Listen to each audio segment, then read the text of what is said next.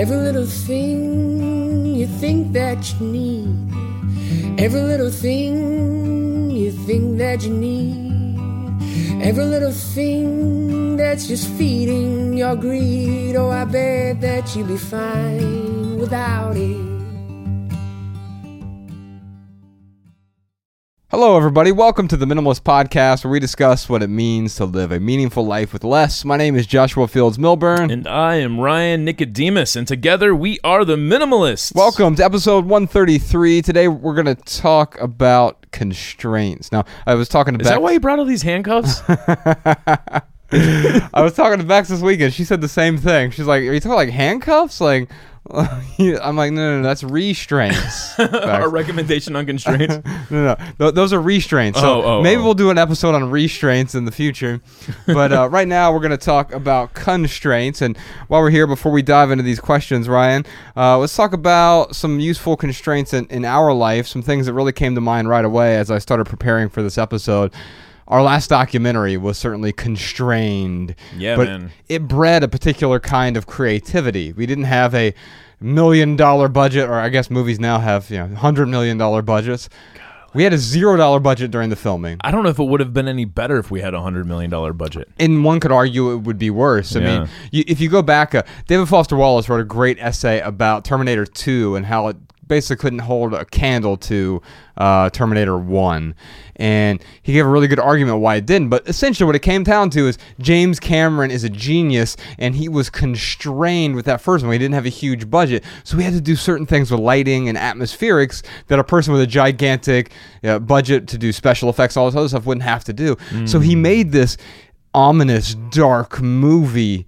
Part of that was almost by accident, or because of, not by accident, but because of the constraints. He worked with what he had, and those constraints made the film better. And I think about our documentary when it was like, okay, we're already on the road, so we're not going to pay for all this travel. So in 2014, when we filmed this, it was like, okay, what cities are we going to?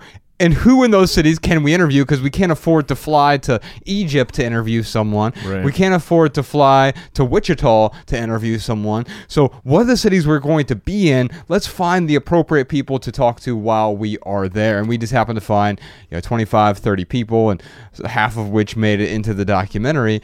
And what I realized is, like, the only money we spent on that film, the only costs for the film were post-production. The filming itself didn't really cost us anything because we brought Matt on the road with us, and he already had the camera equipment that was necessary for the filming.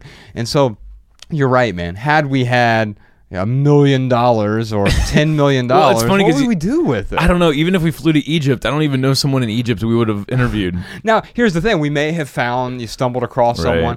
And so the only thing I think we could have done better with the documentary, even though it's an outstanding documentary, we could have just dove a little bit deeper into some of the environmental stuff with fast fashion. We could have maybe dove a little bit deeper into like the architecture and certain pieces of the documentary that, if we had the budget for, we could have, flown out and got those bits of those extra bits that might dive a little bit deeper. But two things: A, the documentary is awesome. Like, I'm really proud of it. Yes. So I'm not like sitting here saying, "Oh, I wish we did more." I'm saying, could we have done more? Sure. There's always going to be something we could do better with a creation that we made, right? Right.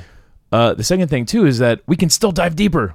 Yes. We didn't have to do it in that last documentary, and we are totally planning to dive a little bit deeper with some stuff that we have planned in the future. Right. So even though maybe we don't have that for that last documentary, it's still okay. Yeah, well, I think you can never create this infinitely dense thing where it's like, I want to include everything that I've ever known and everything I could possibly talk about, and also have rebuttals to every potential argument that all critics are going to have. And by the way, it has to fit inside this nice, neat 79-minute narrative. That's simply not possible. And so you realize, and that's another constraint, having just an hour and a half is a particular kind of constraint. There's a reason that TED Talks are 18 minutes or less, is because you constrain yourself to that time frame. You can't talk about everything. You have to get into the point. It allows you to dive deep enough into the point that hopefully someone wants more more, and they do their own research. Kind of forces on a you to topic. dive deep. Exactly. Yeah. And so, or if you have someone like Derek Sivers, who we had on the podcast recently, he has 3 TED Talks, all of which I believe are 3 minutes each. Yeah. And that's sort of the ultimate constraint, where he knows I can't talk about 99.99999% of everything I'd like to talk about. So what is the one idea I want people to walk away from this talk or this podcast or this book or this blog post with? By the way, the documentary we're talking about, for those of you who are new for some reason, it's just called Minimalism, and you can find it on Netflix or wherever you find documentaries if you haven't seen our documentary yet. And I think the same is true with books. I mean, we didn't have any budget for writing books. You and I, when we wrote our second book, my favorite book, the thing that we created, Everything That Remains, we moved to a cabin in the middle of nowhere. You talk about constraints, like all you have is time to write, pretty much, right? Yeah. The nearby town is population 870 or 820, and there's one traffic light and 3,400 square miles. So maybe you go grocery shopping once a week or every other week sometimes. Yeah. Otherwise, you have this constraint of these 4 walls and your creativity. And so quite often the constraints that we often get pissed off about, why don't I have more money, more time, more whatever? Why don't I have more? Because sometimes that more isn't going to serve you. In fact, sometimes that more is going to get in the way of what you're trying to do, especially if you're trying to create something or do something that is meaningful. Sometimes those constraints can guide you. Yeah, absolutely. No, it's funny how I think about a life with no constraints. And when I imagine people who I've ran into throughout my almost 37 years of existence, the people with no constraints are sometimes like the least happiest. Yeah. And I don't know why that is. Maybe because when you have no constraints, you expect things to be really easy. And life is not easy. It never will be easy. Well, you say going with the flow, and that sounds great for a while until you end up at some rapids without a paddle and without a plan. And then that's when you're in for a world of hurt. I mean, I think of children, they need to be constrained. Otherwise, they run wild. We were watching that video this weekend. Yeah. I want to go do hood rat stuff with my friends. Like the little 7-year-old kid driving his grandma's car and crashing into a bunch of stuff. That's kind of what we do, but sort of just in a more adult way, or at least ostensibly adult way. Yeah, it's funny, as you were saying that, I was just thinking about it, an unconstrained child. I mean, what does an unconstrained child look like? Yes, he's driving around his grandma's car at 7 years old with his friend doing hood rat things. That's right. I'm quoting him, by the way. Yeah, that's the news anchor said, "Don't you realize you could have killed some people?" And he said, "Yeah, but I wanted to do hood rat stuff with my friends." and that's sort of what we're doing right now. We're wasting our time. In fact, I'm going to do this right now. Since when we travel, I put email and Instagram and Twitter back on my phone while we're traveling, so I don't always have to carry my computer with me. And but when we're not traveling, which we're back. We were just in Joshua Tree this weekend working on the second documentary, which is full of all kinds of constraints. Although we have fewer constraints now, although we're sort of self-imposing some constraints. So we have some opportunities to, instead of just going the route we went before, where we like to do stuff ourselves, to partner up with a major studio and do something like that. In fact, we've had several people try to talk us into going that route, and there's nothing inherently wrong with that, but for us, we wanted the constraint of, let's do this ourselves so that we won't have other people telling us what to do with that product. Well, it's interesting. When we were in Joshua Tree, Matt, he was talking about, oh man, maybe we could do this one scene. We would have to have a bigger budget for it. And when we were talking about it, it was like, oh wow, like putting this one scene, renting out the space and getting the location ready for us to film could possibly double our budget. Yeah. And for a 2-minute scene. For a 2-minute scene. And the question is, would that scene really add that much value to the documentary? Maybe, maybe not. Right. But I mean, all three of us kind of looked at each other like, wait a minute. Yeah. Like, that's kind of silly. Yes. We got to stick to the basics here. Right. Stick to what we know. and throwing, more money at this documentary isn't necessarily what's going to make it better. Right. And so the second documentary is called The Minimalists Less Is Now, and it's around this talk. Ryan and I gave this talk 50 times in the last year. We did a 50-city tour, and we sort of refined the talk on different stages. And so we went and filmed that talk, and it's 40 minutes plus. That was what we got it down to. And then we're building the next documentary around that talk. And that in and of itself is sort of a constraint, because you're constrained to what is already there. Like, what's the format of this thing? But then also, how do we expand beyond it? Because we don't want it to just be a 40-minute talk. Like, that would be fine. That'd be one thing. But this is also, it's a half documentary, half special. So you're sort of within the constraints of a format, or maybe sometimes you break outside of the restraints of the format, and you go 10% farther to create your own thing. And that's where originality and the uniqueness comes from, is you use those constraints to your advantage, and sometimes you're like, well, I need to break free of that. Now, that scene you're talking about, recording a 2-minute scene and doubling the budget of the film, would that be worth it? Probably not. But then the question becomes, given the constraints we have, if we can't afford to spend $30,000 on a 2-minute scene, then what do we do? Mm-hmm. Can we still do it and make it meaningful? And then maybe, just maybe, it becomes more meaningful because we have the constraints we have to work within these constraints, and so we have to get more creative in order for it to work. Yeah. Because sometimes what happens is people just throw money at the problem. And money won't solve your problems. It'll solve your money problems, but it's not going to solve your creativity problems. It's not going to solve your relationship problems. I know that the number one thing that couples fight about is sex, and then money is second, right? Well, it's not going to solve your sex problems. It's not even going to solve your relationship problems that are masked as money problems, right? Because guess what? There are plenty of people who are millionaires who still have fights about money. In fact, there are probably more people on average, as a percentage, that have fights about money because they have excess, right? Yeah. And everyone wants a piece of their money. Oh, so anyway, what I'm going to do right now is add a constraint to myself. I'm going to my phone and deleting Instagram and my email and Twitter. How do you real delete quick. your email? What? Can you delete your email on your phone? Yeah, absolutely. Just by holding it down? Yes, just hold it down until it submits, Ryan. Oh my God. Restrain that email. My mind has just been blown. I am. So I just deleted my Twitter and my Instagram. I still interact on these platforms, don't get me wrong. I just don't like having them on my phone. Now, Ryan, let's talk about why I don't like having those on my phone, because for me, they become an easy out. They become an easy go-to. They become a pacifier for me, and they actually get in the way. They prevent me from creating, because when there's a time where I'm like, oh, I should be writing this morning. Oh, I will. Let me just check Instagram real quick. I'll just pull out my phone and start checking. No.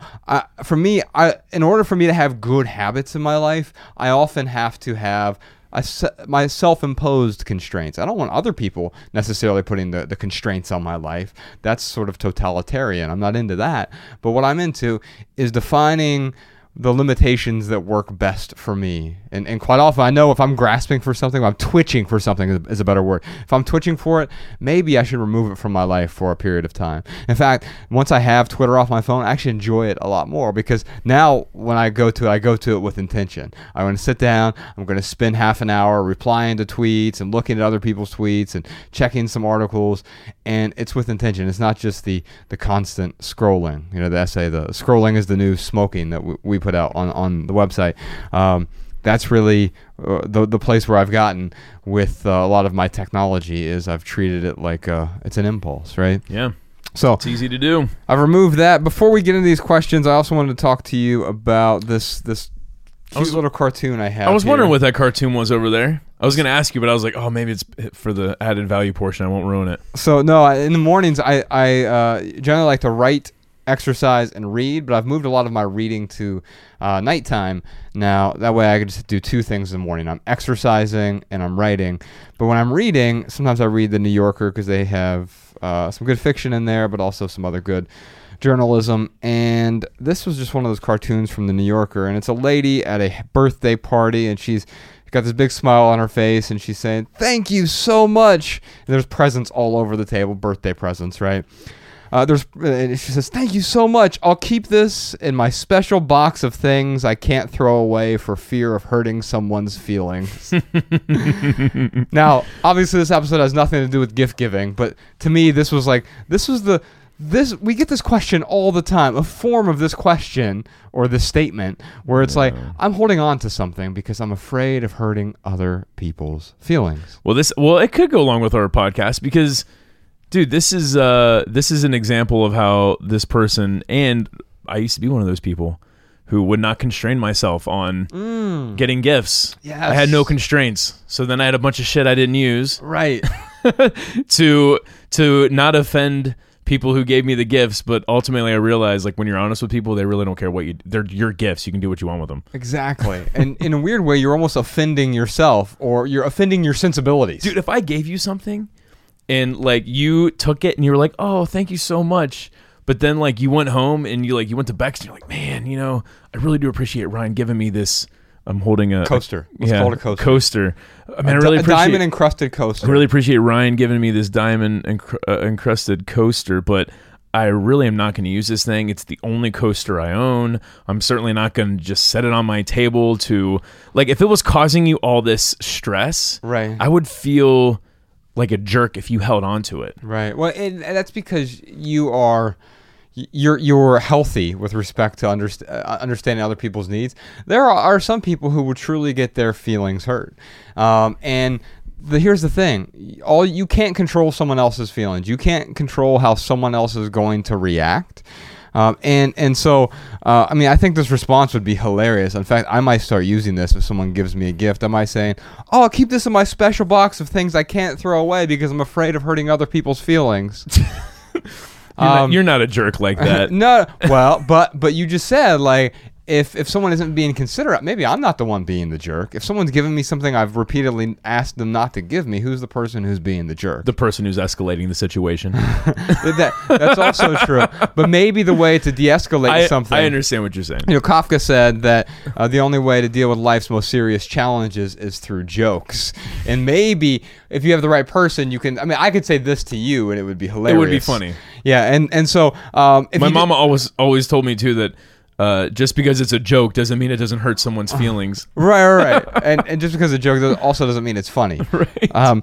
But if you do want to hear more about gift giving, we've done a couple episodes about this. We did one called Easter, although, and it was just recently. It was episode 125. Although it wasn't just about Easter. There was only one question in there about Easter. But we talked about gift giving and excess during the holidays, right? And another one we did was called gift giving, episode 38. So episode 125 is Easter and episode 38 is gift giving. If you want some tips and tricks and advice for gift giving, we answer some questions on both of those episodes. You can find those over at, wherever you get podcasts, really. All right, let's dive into these questions. Cool with you? Let's do it. All right, first question is from Cheryl in Dallas. I'm 62. I'm from a small Texas town, now living in a major market city, and work in advertising and marketing.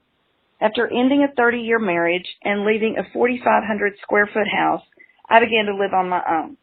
I've moved about 6 or 7 times in the last 10 years. With each move, I've gotten rid of more and more stuff. About a year ago, I sold my house and gave away almost everything I had to a nonprofit that helps women who had to leave their homes suddenly due to domestic violence, and they have nothing to recreate a home for themselves and their children. Furniture, dishes, linens, decor, everything, except my grown son's stuff from their childhood. I'm now living in a 1-bedroom apartment with new and minimal furniture, dishes, etc., and I kind of like it. My question is, coming from a mindset of having plenty of room for the kids and the grandkids to come home, things for the children to inherit, plus being a woman and having jewelry and makeup and lots of shoes and all that other fun stuff, do you have advice for someone like me? Do you have stories of people of my generation and mindset as they have minimized?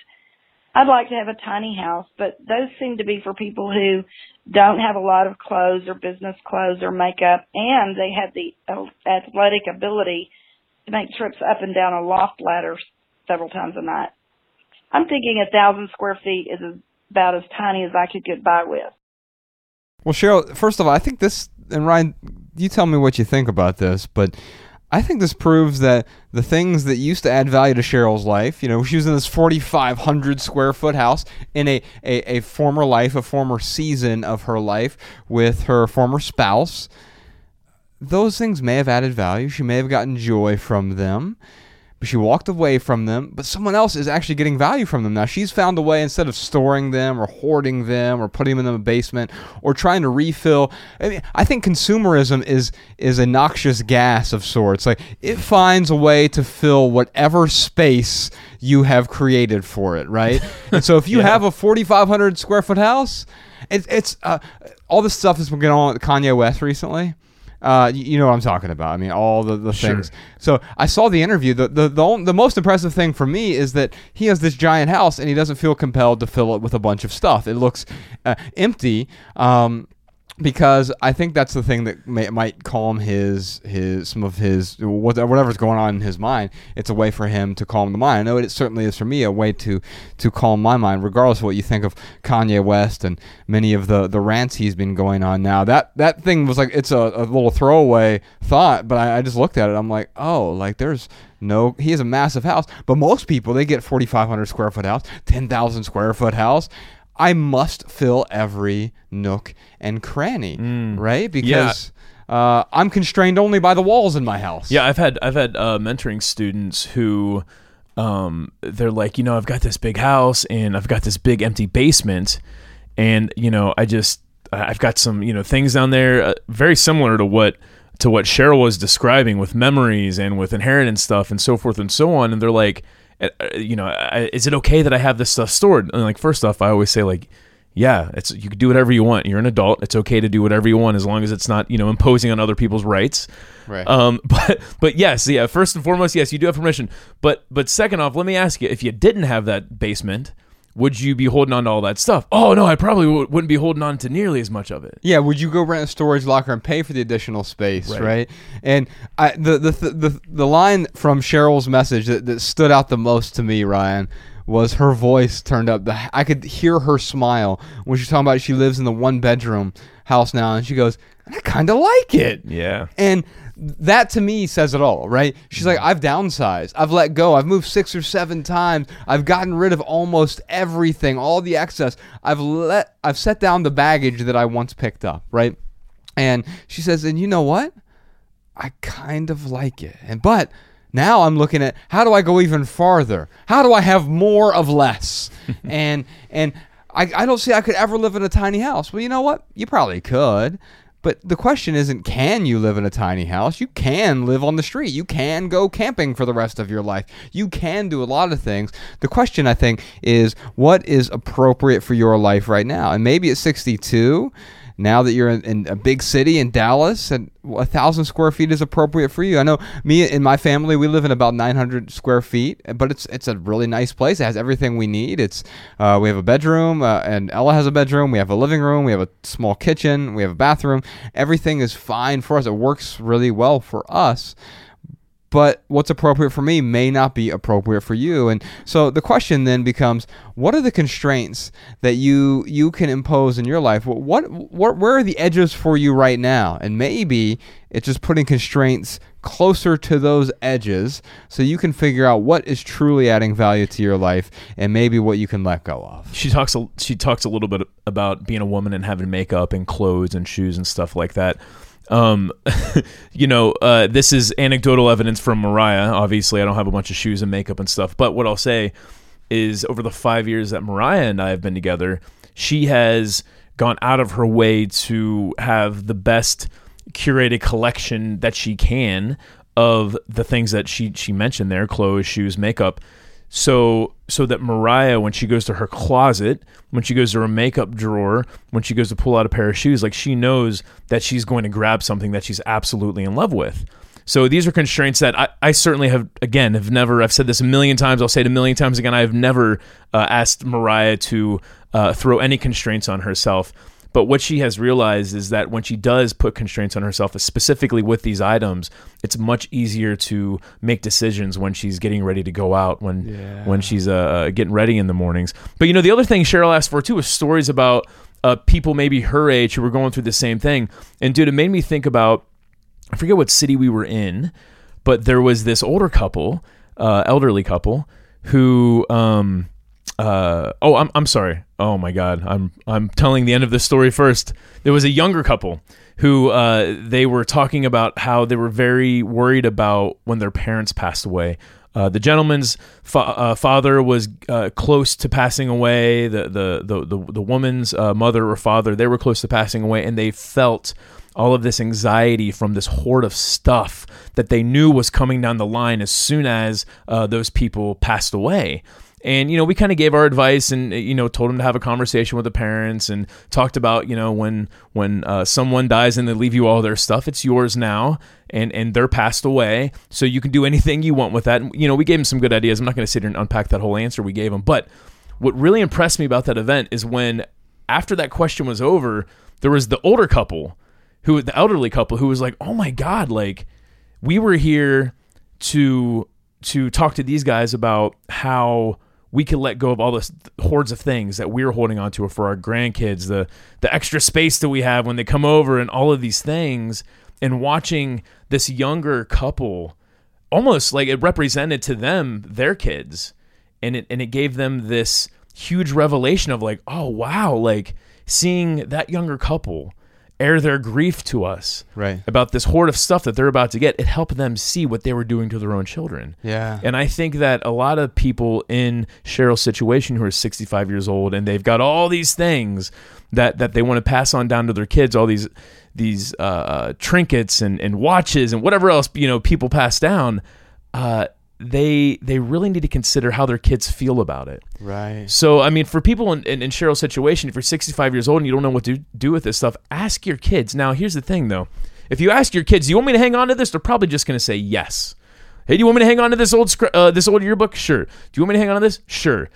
Try giving this stuff away now. Yeah, absolutely. Because the thing is, if I'm, I might say yes, I want to store it in your basement, because maybe I want it someday. The moral of the story there is no one wants your excess. No, because they might say, yes, I want you to store it. But if you say, no, okay, if you want that, I'm going to ask you to come and get it now. Let's not wait until I die. Yeah. Take this stuff now. The question is are they willing to store it? Yes. Are they willing to take up some of their physical space to store the item? Because if they're not, they probably don't want that item that bad. Now, there's always exceptions to the rules, right? Of course. But by and large, I would encourage people to take that approach who are facing the same situation as Cheryl.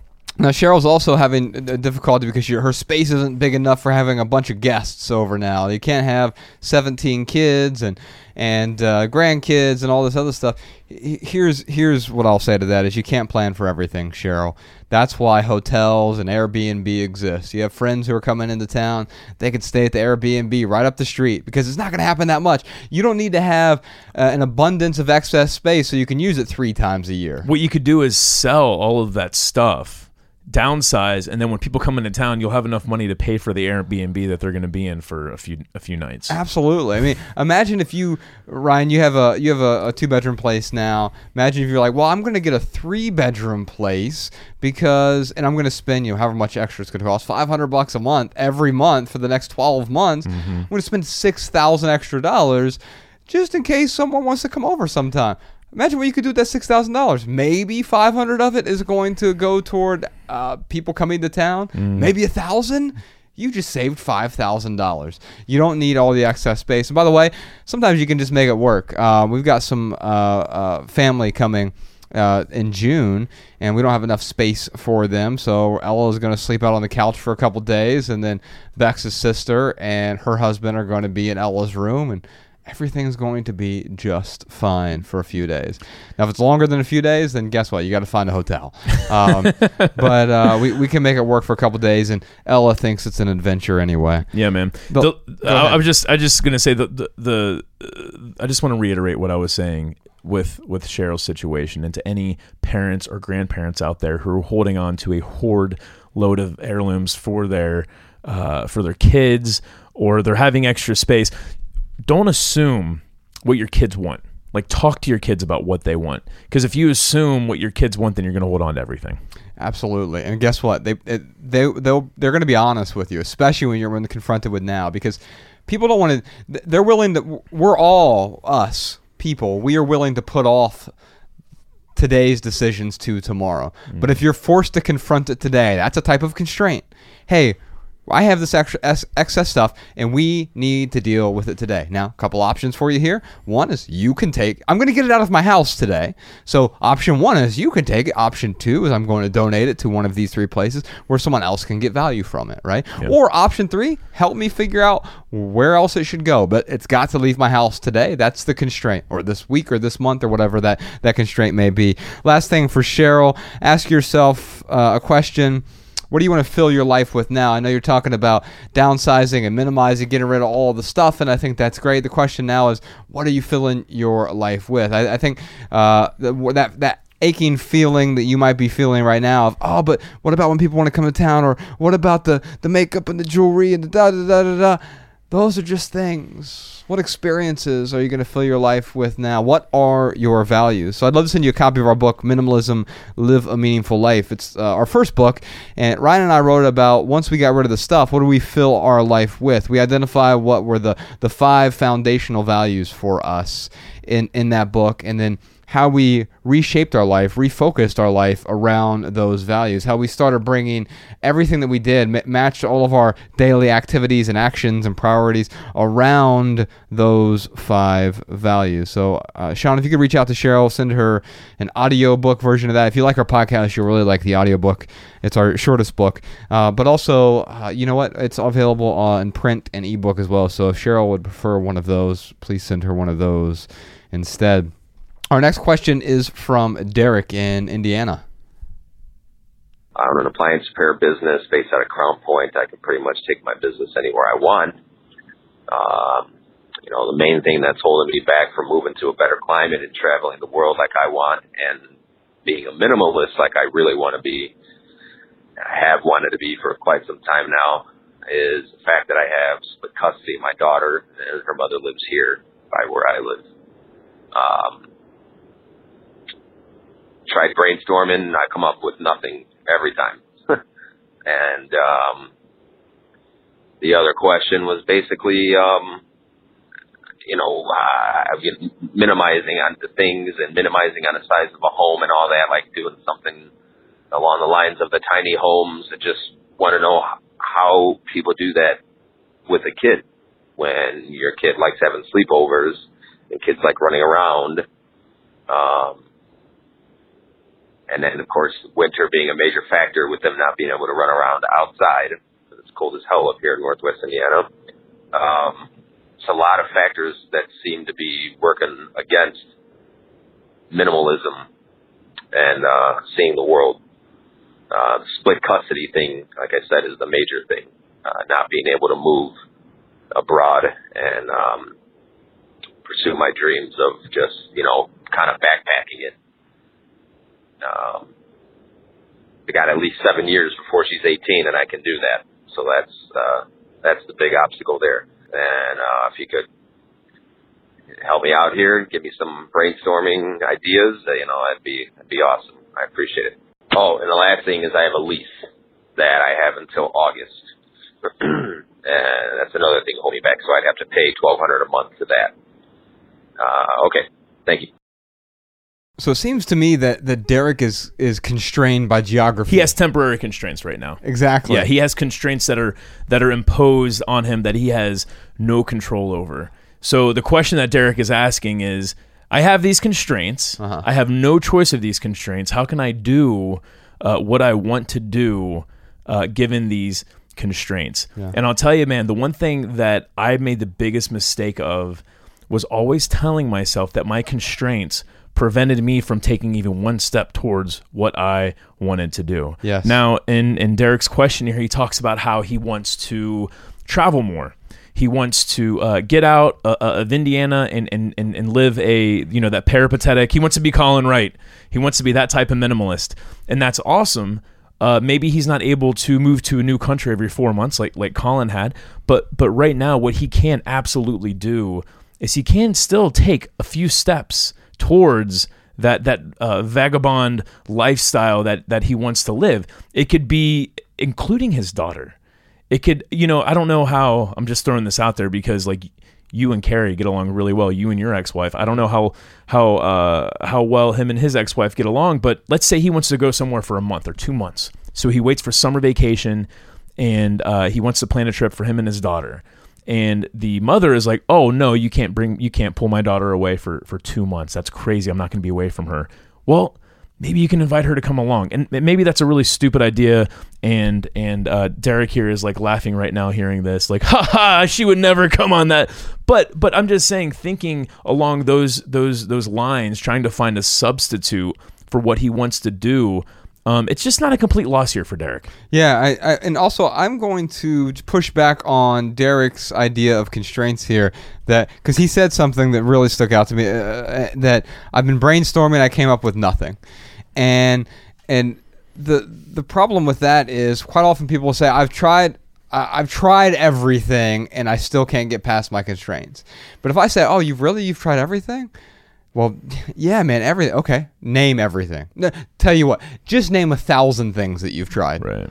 Well, no, I haven't tried 1,000 things. That's crazy. Okay, well, 10% of that. Try. What are the 100 things you've tried? Mm-hmm. I haven't tried 100 things to get away from my constraints.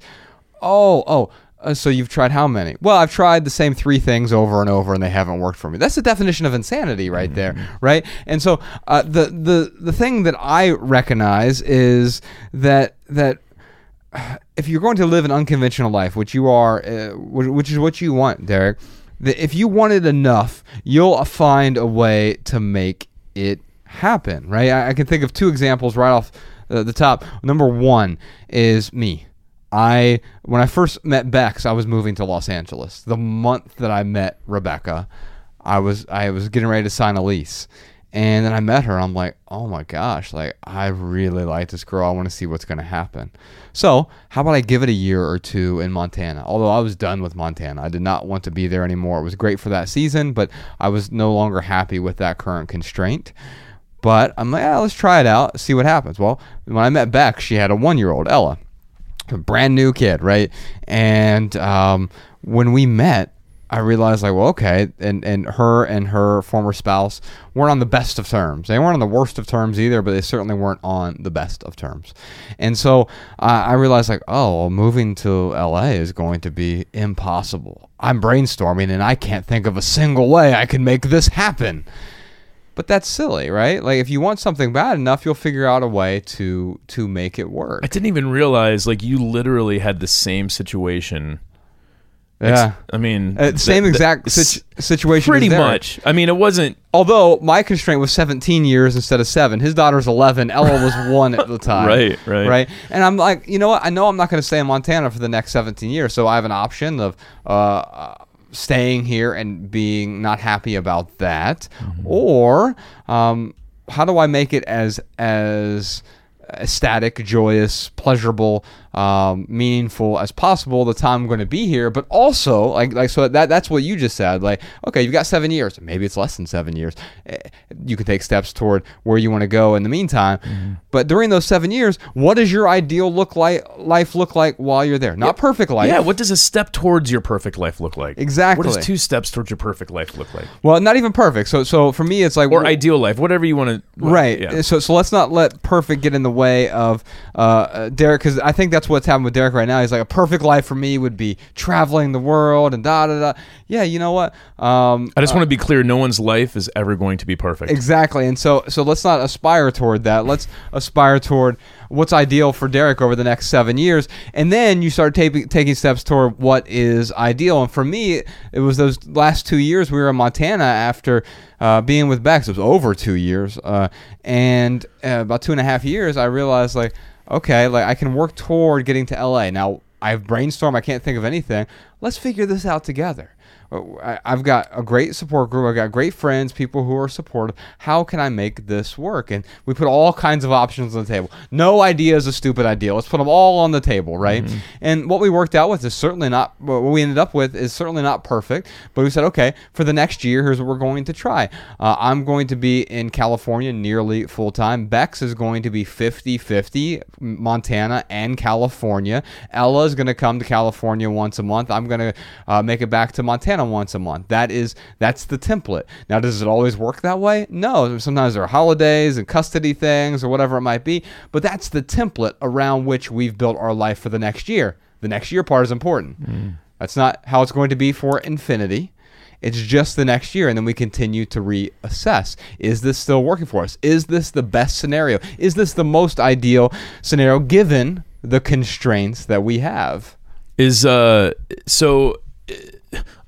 think there's some way like we can use your situation to help Derek here. So the only difference that I see between your situation and Derek's situation is his kid is in school right now. Right. So is mine. Have you? Oh, she's in kindergarten now? Well, she's in Montessori school, which is pre-kindergarten. So when she starts attending public schools, the attendance is required a little bit different than a Montessori school. That's true. So have you guys come up with any solutions on how to keep her in school and to kind of make this both locations work? Absolutely. So for kindergarten, we found a school that is willing to be a bit flexible with her time. Awesome. Away. Yeah, and so isn't that funny? That just that one point though, I never would have thought of that, man. Yeah, I never would have thought of trying to find a school that's going to be a little bit more flexible with allowing kids to have time off. Yeah, like just that as an option, I think would help Derek out. I'm sorry, continue. Well, and it's been I've along the way, I have to be really appreciative of Bex because she's been willing to go out of her way to travel quite a bit. We had to move to a smaller apartment in Montana that her and Ella are living at, pretty much full time, or Bex is there half the time, right? And in order to be able to make it work, so it was a smaller place. So it wasn't a tiny house. Now Derek mentioned moving to a tiny house. How do you do that with kids? I wouldn't personally do that with kids. Mariah and I don't have kids, and we wouldn't move to a tiny house. But that's just not what we want to do. Exactly. But if it is what you want to do, you can do it. Yeah, and remember the family we ran into, Bex's friend in Australia, where we were in Sydney.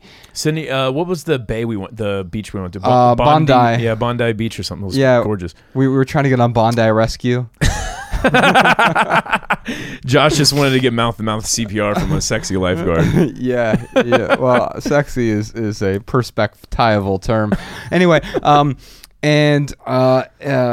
yeah, I'm gonna stop there. But we met up with a great family, and there were 6 kids. 6 kids, 2 parents, and they were caravanning around all of Australia for the entire year, or 9 months, and they were at the end of that 8.5 months. And talk about a constraint. They're in a RV for 9 months. Yeah, like I think an RV is almost like a tinier home. Yeah, tinier than a tiny home. Right, it's a tiny home that moves. It's a tiny home with a steering wheel. Yeah, with an engine and a steering wheel, right? And so here's the thing. They were some of the most cultured and well-behaved children I'd ever seen. Now, clearly that year had tested them, right? And I think any constraints are going to test you. But what do we get out of that testing? We get growth from when we're tested. When we go through boot camp, it's a type of test. Someone in the military is going through boot camp, and it's like that's the ultimate sort of testing, right? When you do a Navy SEAL testing, that they go through what is so rigorous, but they become the people who make it out to the other side, and even the people who fail that come out the other side generally a better person from the experience. So is it possible? Heck yeah, it's possible. But here's the other thing. What's your ideal life look like for the next 7 years, Derek? But then what does your ideal life look like once your daughter turns 18? Maybe she comes with you for a year. Maybe she has a gap year and she gets to travel with you. And until then, you are because part of the fun of an experience is the anticipatory experience leading up to the physical experience itself, the actual travel, the immersion. The anticipation is often just as rewarding as the immersion. In fact, that's why they recommend planning vacations well in advance, so you get the joy of anticipation the entire time. Absolutely. And Derek, when it comes to the tiny house, man, I mean, just look at what is appropriate for your life, for your daughter, and for your daughter's friends that she wants to bring over. I mean, Cheryl here, she's single, 65, 1,000 square foot is her, the question before, her perfect size of a house, she said, was 1,000 square foot. That's what she feels like is enough for her. That's awesome. Cheryl has been able to discover what the size of her house needs to be. Derek, yours doesn't have to be 1,000 square foot. It doesn't have to be 90 square foot. It does sound like what you have right now might be a little too large. That's why I know what I do when I have something going on in my life. I look at the most extreme option that is opposite of my current life. But you don't have to go extreme, man. If your house is too big, that doesn't mean you have to move into a tiny house. But certainly, Derek, yes, if moving into a smaller house is going to help you, do that. But don't put a constraint on yourself that is going to disrupt not just your life, but the people whose life you are in control over, your daughters mainly. You don't want to disrupt her life either. So constraints are great until they start to disrupt your life. Yeah, that's great. And or disrupt your life. Disruption can be good, right? Sure. But if they disrupt your life so much that it causes pain or suffering, that's when it's a problem. Because maybe what Derek needs here is a bit of a disruption. Because he's living this life. And by the way, thank you for doing what you do. I know we always say that to like people in the military and stuff, which is great. But he is an appliance repair person. And we definitely need people like that because yes. it keeps us from like, I'm going to go out to wherever and buy the new washer and dryer because this one little $40 piece broke on this thing and I don't want to pay for an hour worth of service. No. There are people like you that prevent us from consuming unnecessarily. So you're actually doing some good in the world while you're waiting to live your most ideal life. But this can also be part of your life. The last thing that actually maybe two things here. We'll see. But the last things that I want to talk about here is, in the meantime, let's say you want to just enjoy your city or where you're at, or maybe it's just long weekends, or if you have split custody, it's week on, week off. Maybe you work that out, and so you can go explore for a week, and then you come back and you live this, and maybe you're like, well, but I still have to work 40 hours a week. Okay, maybe you have to work 80 hours this week, so you can have next week off and go explore the world, the country, go to Indianapolis even, explore your own town, and take advantage of the current constraints you have, because exploring the Midwest might be the option for you at the time, but man, the Midwest is pretty awesome. I know, because we spent the first 31 years of our lives there, and you can explore within your current constraints. Last example there was Leo Babauta. I meant to mention him as well. He's from Guam. His family's from Guam. He and his wife have 6 kids, 2 of which are from their marriage, 2 of which are from his from his wife's previous marriage, 2 of which are from his previous marriage. They have 6 kids together, but it's like a whole Brady Bunch, right? Mm-hmm. Now, in order for him to move to San Francisco, and he's written about this in the past, you all know Leo from our documentary Minimalism, but also from his website, zenhabits.net. I encourage you to check that out. He's a great writer. But he has 6 kids. In order for them to all move to San Francisco, he had to find a way to convince not just his wife and their kids to move and make that appealing to them, but make it appealing to former spouses so they would also move from Guam to San Francisco. Man, talk about not possible. I could never do it. I can't come up with anything. He made it happen. If Leo can do that with 6 kids and former spouses and make it work, then so can you, Derek. And I feel really good about that. What about, Derek, too? What about homeschooling? Because I know that my sister, she started homeschooling my dad's kid. He had one more after him and my mom split up. So they were able to travel. She was able to put time into a couple of other programs she wanted to because she was homeschooled. She started being homeschooled about, I think, 7th grade, maybe 8th grade. I don't know how viable that is, Derek. Just helping you brainstorm here. Well, and Leo actually does that with some of his kids. So he gives them the choice of public school versus, they call it unschooling, which is a version of homeschooling, basically. And actually, he's written about it. Sean, let's put a link to his unschooling essay that he wrote about how he's parenting his kids. I think that will be helpful for Derek. So we'll put that in the show notes for you as well. Derek, last thing I'd love to send you is a copy of our book, Everything That Remains. It's a story of prioritization in a way, because we had these supposedly ideal lives. In a world with priorities gone wild. Our next documentary, Priorities Gone Wild. Joshua and Ryan visit South Beach. Sorry. It just then it flashes to like an image of you in a thong bikini, of course, walking down South Beach.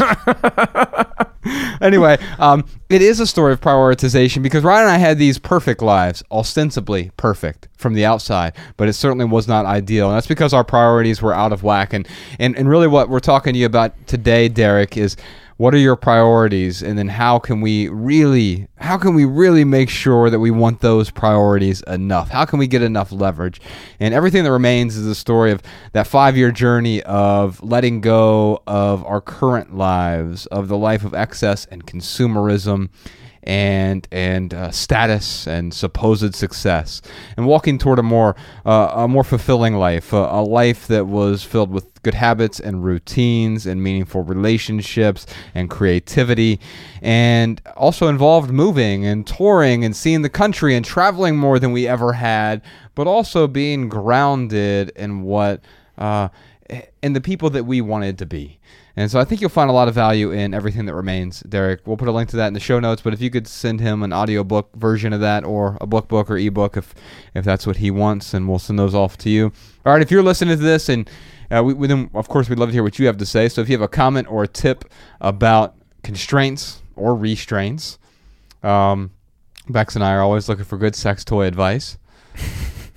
Or if you have any advice for any of our callers today, then leave us a voicemail, 406-219-7839. You can also email a voice memo to podcast@theminimalists.com. We'll air our favorite comments and tips at the end of a future episode, including the end of this episode as well. There, you can stay tuned for comments and tips from our listeners as well. Ryan, what time is it? You know what time it is, Josh. It is time for our lightning round, where we answer questions from social media. We are on Twitter, Facebook, and Instagram at The Minimalists. During the lightning round, Ryan and I each do our best to answer every question with just a short, shareable, less than 140-character response. We also put the text to these minimal maxims in the show notes so you can copy and share our pithy answers on social media if you'd like. And now you can find all of our quotes in one place, minimalmaxims.com. Thank you to Jess for curating our 1,000+ quotes over there at minimalmaxims.com. All right, our first question is from Kiara.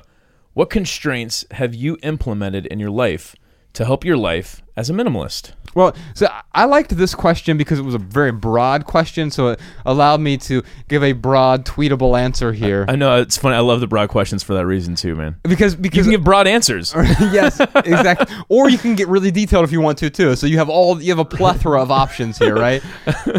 So her question really allowed me to define minimalism in a way. And I've been struggling with this for 3 or 4 years now, ever since meeting Ella, who will be turning 5 this month. God help us all. Because she'll say, what is minimalism? And I've tried to explaining minimalism to a 4-year-old and a 2-year-old, especially when she was 2, trying to explain it to her was difficult, but it's helped me sort of work out my material in front of, how do I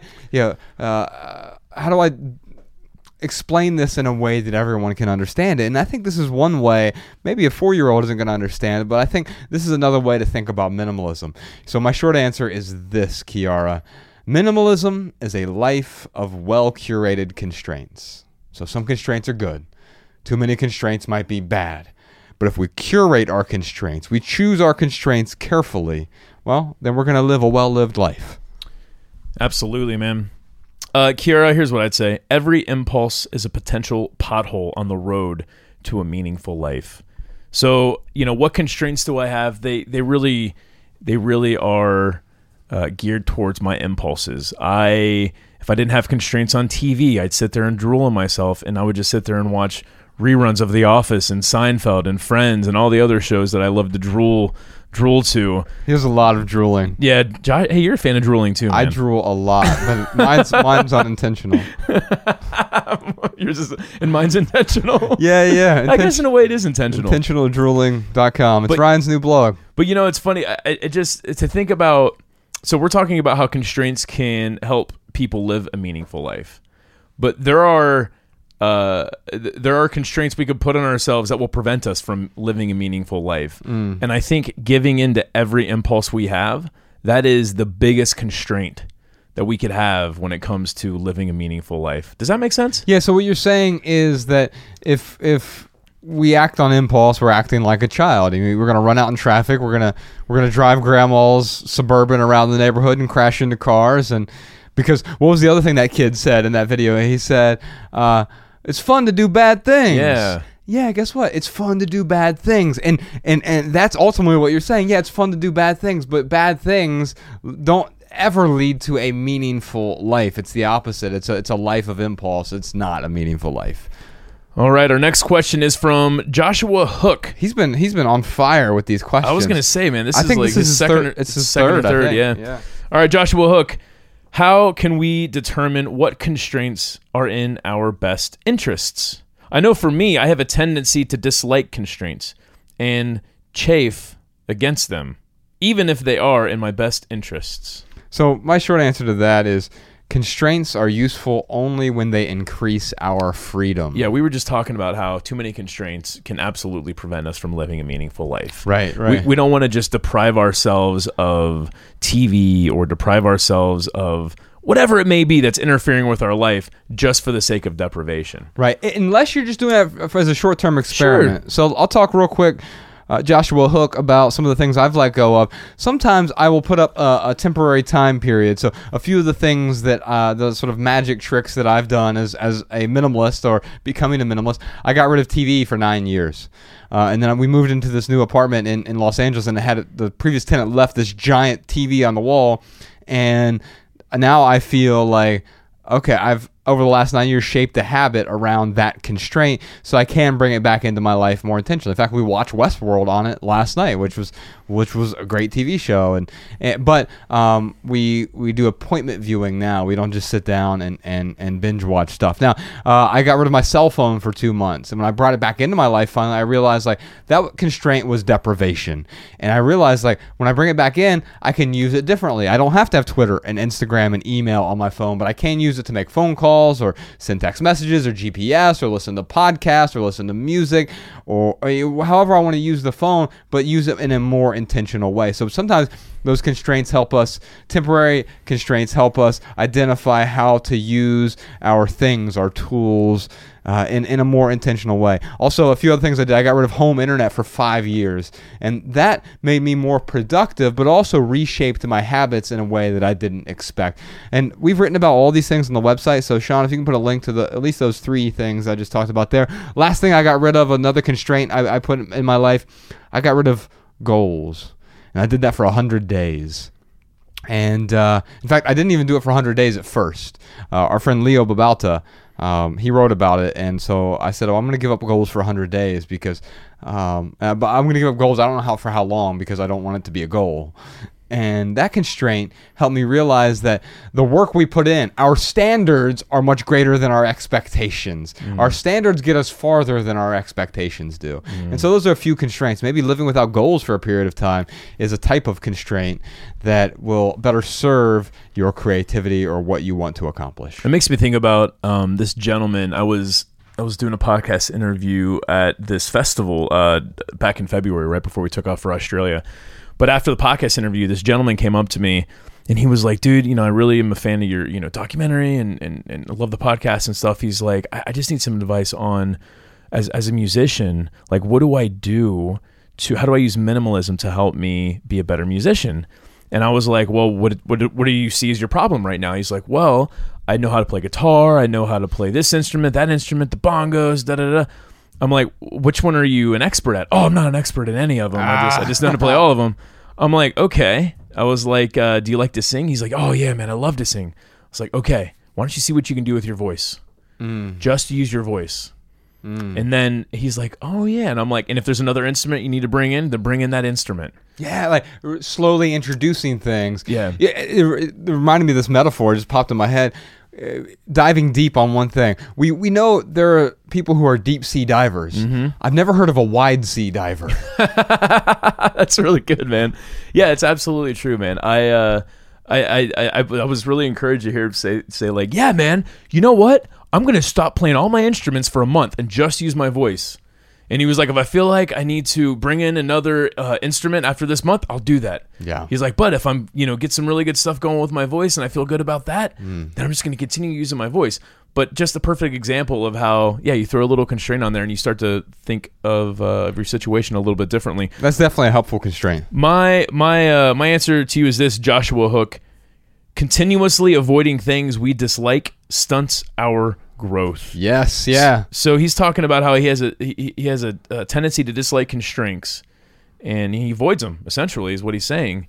If you avoid everything that you dislike, you're probably gonna live a pretty banal life. Yeah. And you're gonna feel probably like you're not living the most meaningful life possible. Yeah, if you nerf your world, you're never going to develop the calluses necessary to create something meaningful. Damn, that was pithy, Sean. You better write that one down. All right, and we have one more question here. This question is from Savani. Savani asks, how can there be an upside to constraint? All I say is give me loads of money so I can find out if it truly doesn't work. Now, what Savani is alluding to here is in our documentary, Jim Carrey has a quote in there. It says, everyone knows money doesn't buy happiness, but everyone wants to try it out for themselves just to find out, right?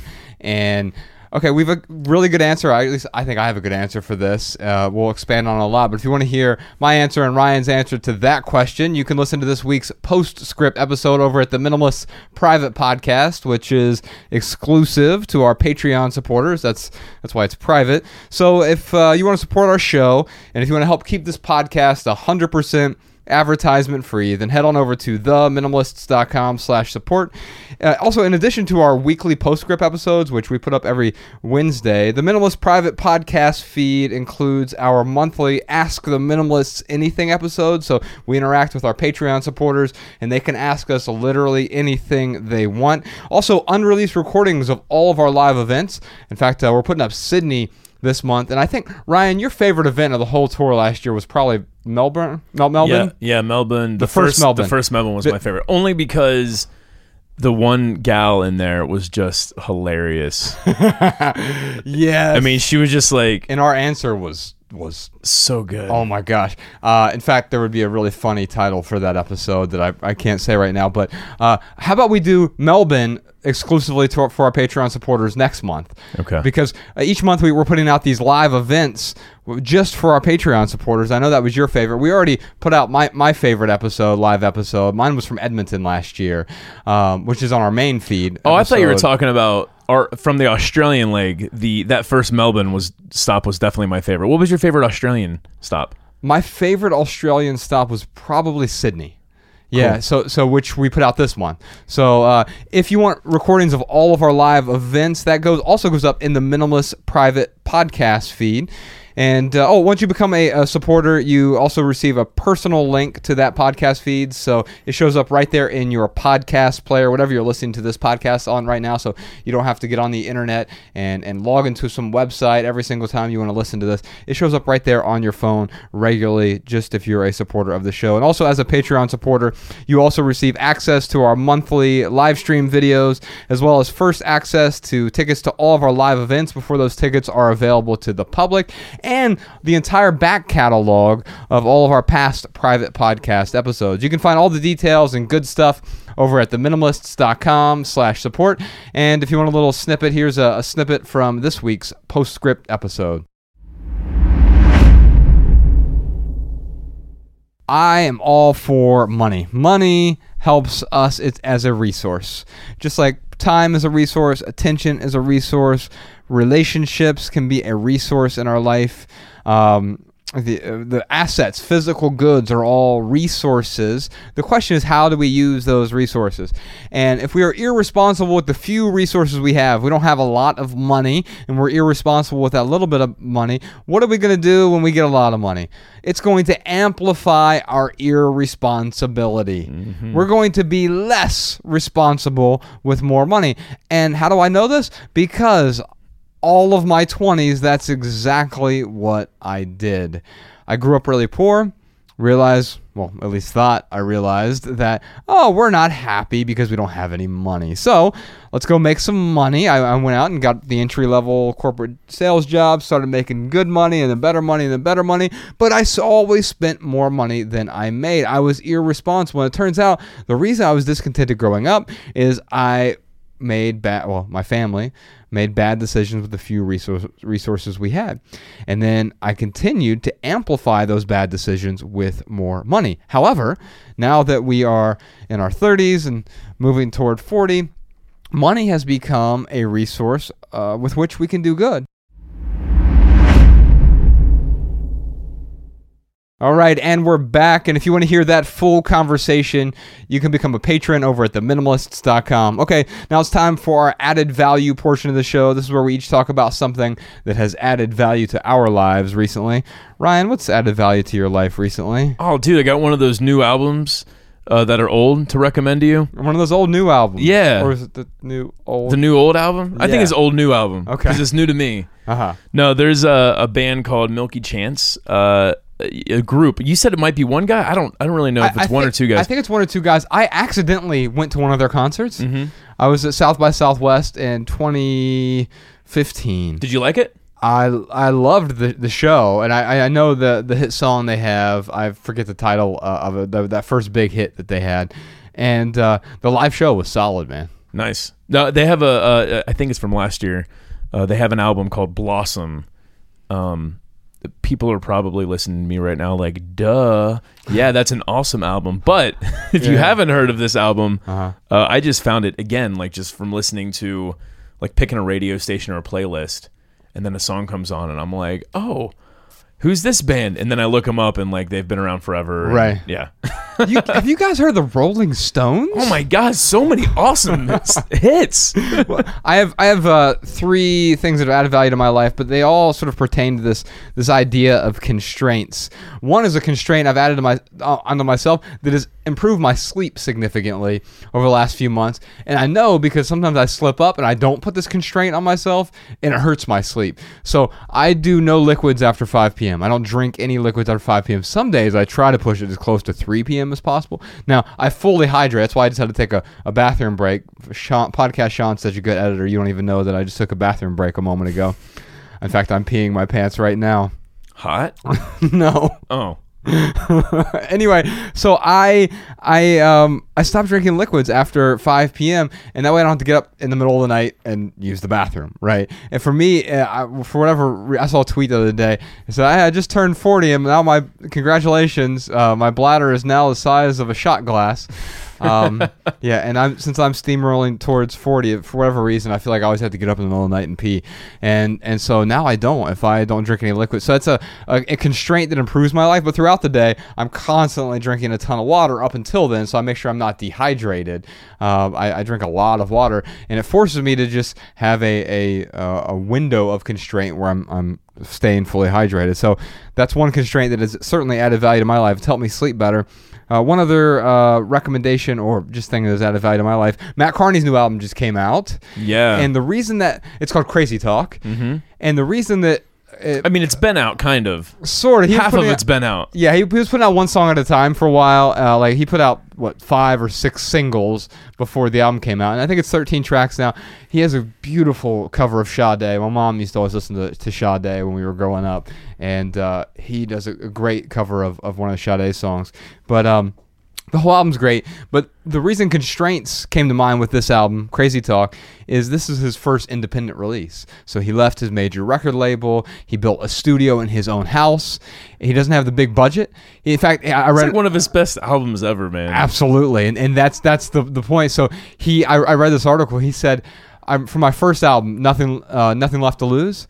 He said that was independent, right? No. Oh, okay. The record company spent $250,000 just on the video. Oh wow! The first video to the first single was $250,000. He said, I don't spend that much on recording and marketing the entire album now. You know, record companies used to spend millions of dollars to make albums like this, but now he has his own tiny recording studio at his house, and he's independent, and he's made this album with those constraints, has actually made the album better. And he's evolved too. The thing I love about Matt Carney's music is it's always emphatically Matt Carney, but it always reflects a time period within his life. He's somehow simultaneously and paradoxically stays true to his sound while his sound evolves. it sounds like that's impossible, but he does it. It's like he doesn't take such a far leap that like where Dylan went electronic or whatever, but he progresses enough that it's far away from his previous album that each album is its own body of work, has its own sound. And I think the constraints on this album in particular made the album more contemporary, but also forced him to get more creative with the fewer resources that he had. That totally reminds me about, I think I recommended Frank Turner not too long ago. His full album just came out either today or yesterday. I was so happy. Because like the new way that they're releasing records, man, it's just, or albums, it drives me crazy. Right, yeah. Well, I mean, it's very singles driven, which people think is new, but it's actually, that's a 60s and 70s and 50s thing, right? People just, it was all, 7-inch singles, and now we're just, in a weird way, gone back to the 7-inch, except it's a 4-inch phone upon which we listen to these endless singles, right? And because also there's a lot of talk about a constraint. Fewer resources go into making a single, and you can make 100 singles, and if one of them hits, all of a sudden you're touring for 2 years off of that one single. It's unbelievable. Right? Now, personally, I'm more of an album guy, and I know you're an album guy as well, Ryan. So check out Crazy Talk from Matt Carney. We'll put a link to that in the show notes. And last but not least, since we're talking about constraints, to me, the best constraint there is honesty. So honesty is the best constraint.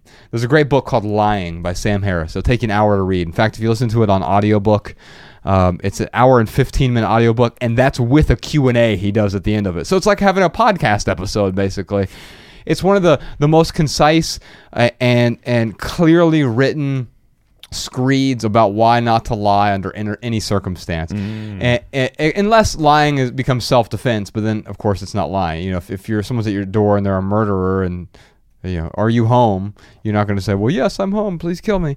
But he gives you an example, even around things that are controversial, like Santa Claus, and he presents a great answer as to why not to lie to your kids about Santa Claus, but how you can still present the myth of Santa Claus in a way. That's what we do with Ella. In fact, you've seen this because we went down to Rodeo Drive this year with Ella, and like she sat on Santa's lap. She believes Santa's real, even though I tell her he's not real, and we explain. Well, she saw him at the mall. That's what she says to me. I said, but I'm like, but Santa's just made up. It's just a guy in a costume. She goes, no, Josh, I saw him at the mall. And I'm like, yeah, but he's just a man in a costume. I said, if I dressed up like Peppa Pig, would I be Peppa Pig? She's like, well, no. I said, well, that's what some people do. They'll dress up like Santa Claus. She goes, okay, but I saw him at the mall. So no, I mean, I make sure that I've never lied to Ella, and it's one of the things I'm most proud of, because I know that if I want her to be able to trust me, then I can't lie about some things and then expect that she's going to believe me with respect to other things, right? Absolutely. Sometimes telling the truth is difficult, but Sam Harris presents some ways in that book, Lying, and it's in fact, I bought it for a friend who's going through a tough time with some experiences that he's had recently, and it just made me go back and re-listen to the audiobook version, because Bex had never listened to it. When we were driving out to Joshua Tree this weekend, she found a lot of value in it as well. It was the first book of Sam Harris's she had been exposed to, and I think it's a great place to start with his work as well. All right, let's move on to Right Here, Right Now. It's where we talk about what's going on in the lives of the Minimalists. Well, we have a photo of our new podcast studio up on our Instagram page. If you want to check that out, we'll put a link to that in the show notes. We're just at the Minimalists on Instagram. And we have a video tour of the new podcast studio coming soon on Patreon for our Patreon supporters. Since it is you fine folks who have helped us build this new podcast studio and are funding the soon-to-be video version of this podcast. So if you want to subscribe to the video version of this podcast, just head on over to youtube.com/theminimalists. Also, I'm teaching a writing class coming up June 24th. Just twice a year, I do a 2-hour workshop on how to write better. So most of you know I teach a 4-week writing class online, and you can check that out over at howtowritebetter.org. But I know some of you don't have the resources or the time, the money, or the attention to spend 4 weeks on a writing class. So what I try to do is tweeze out some of my favorite ingredients from that 4-week class and make it so you can at least get started on how to write better, how to improve your writing after this 2-hour workshop. It's a standalone, independent workshop, and you can find that over at theminimalists.com/workshop. It's called How to Write Better, 2-hour workshop. And what we'll do is it's a live workshop, but if you can't attend the live version, we'll have the video available afterwards. So you'll have access in perpetuity to the recorded video. But if you are on that workshop, we'll also be doing a Q&A at the end of it so I can answer some of your writing questions. That's June 24th, theminimalists.com/workshop. And if you want to receive any new writings on our website, or if you want to get the show notes that you always hear us talking about at the end of every episode, then we'll send those right to your email inbox. Just go to theminimalists.com, enter your email address at the top. We'll also send you any news about our new documentary that we're working on once we have more details about that. Also, any new tour stops that we announce in the future or events that we have with the Minimalists Live, then you will be one of the first people to know over at theminimalists.com. Enter your email address there. We'll never send you any spam or anything you don't want, though, because that stuff's gross. Ryan, you got anything else for us? Finally, here are some voicemail comments and tips from our listeners. Hi, my name is Nina from Little Rock, Arkansas, and this is regarding your school's episode. I really enjoyed listening to this episode. As a parent of 2 soon-to-be school-age kids, I have found myself researching educational options and came across homeschooling and how statistically homeschooled kids learn better because there are less stressors that are associated with what we know as traditional education. There is more flexibility with pursuing personal interests, as well as the ability to learn at the child's pace rather than preparing for exams. Since I am an active duty military member, I have had the option to pass my GI Bill to my kids. So they have secured funds to attend college if they choose to do so. But if they don't attend, I have come to the realization that I am okay with that. As long as I am able to cultivate a lifelong desire to learn, I feel I would have met my intent. My mindset on college has shifted as well. Considering that emotional intelligence is far more valuable than a degree, like you said in the podcast, how many people have degrees and how many attend college for the social reasons? Life itself is a classroom. With such an emphasis on academics, a lot of soft skills are not developed. And I have found through homeschooling options, there is a development of the whole child, not just academically. So those soft skills are developed exponentially because they are learning via real life interactions, not a classroom environment. As my husband and I approach retirement from the military, we have agreed to prepare for a less hectic and less stressful life, and to homeschool and possibly world school and learn from the very real world that we have around us. Hi, I recently had a little accidental discovery about decluttering and kids and toys, and I know you guys get asked about that all the time, so I thought it might be helpful if I shared my experience.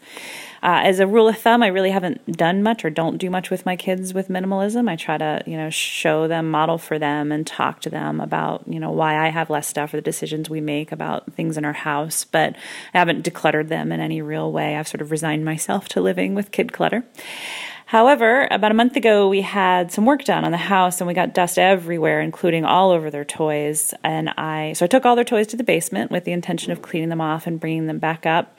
I didn't have a ton of time right then, so I initially just cleaned off a couple of their favorites. I brought them back and just told the kids that, their toys were coming, and that if they needed any toys in the meantime, if there's anything particular they wanted, they could ask me for it, and I would go clean it off and bring it to them. That was about a month ago, and I have occasionally been asked for a toy here or there, but for the most part, 80% of their toys have been in the basement, and they're not bored and they're not complaining, and there's a lot less clutter in the house, and they might have even learned something. So I had an accidental packing party with my kids' toys, and it worked. Hi, my name's Eloise. I'm from Melbourne, Australia. I wanted to thank you very much for touching on food and its association with minimalism. I've struggled for many, many, many years with an eating disorder, and have been recovering now for about 2 years. And this is about the same amount of time that I've been investing my energy into minimalism. So today, when I was listening to your podcast, I realised just how big of an impact minimalism has had on my ability to recover from bulimia. I sat down after listening to the podcast and I made a really long list about how it has positively impacted my recovery. And it's long. But the most prominent thing I can think of is being more aware of the wasted time, the wasted energy, the wasted food, the wasted thought processes. I've wasted so much of my life on my eating disorder. Your podcast has helped me purge the things from my life that led me to feel overwhelmed and out of control, and those were the things that led me to my eating disorder. All right, y'all, that's it for this episode. If you have a question for the Minimalists, give us a call, 406-219-7839. You can also email a voice memo to podcast@theminimalists.com. And if you leave here with just one message, we hope it's this: love people and use things, because the opposite never works. Thanks for listening, y'all. We'll see you next time.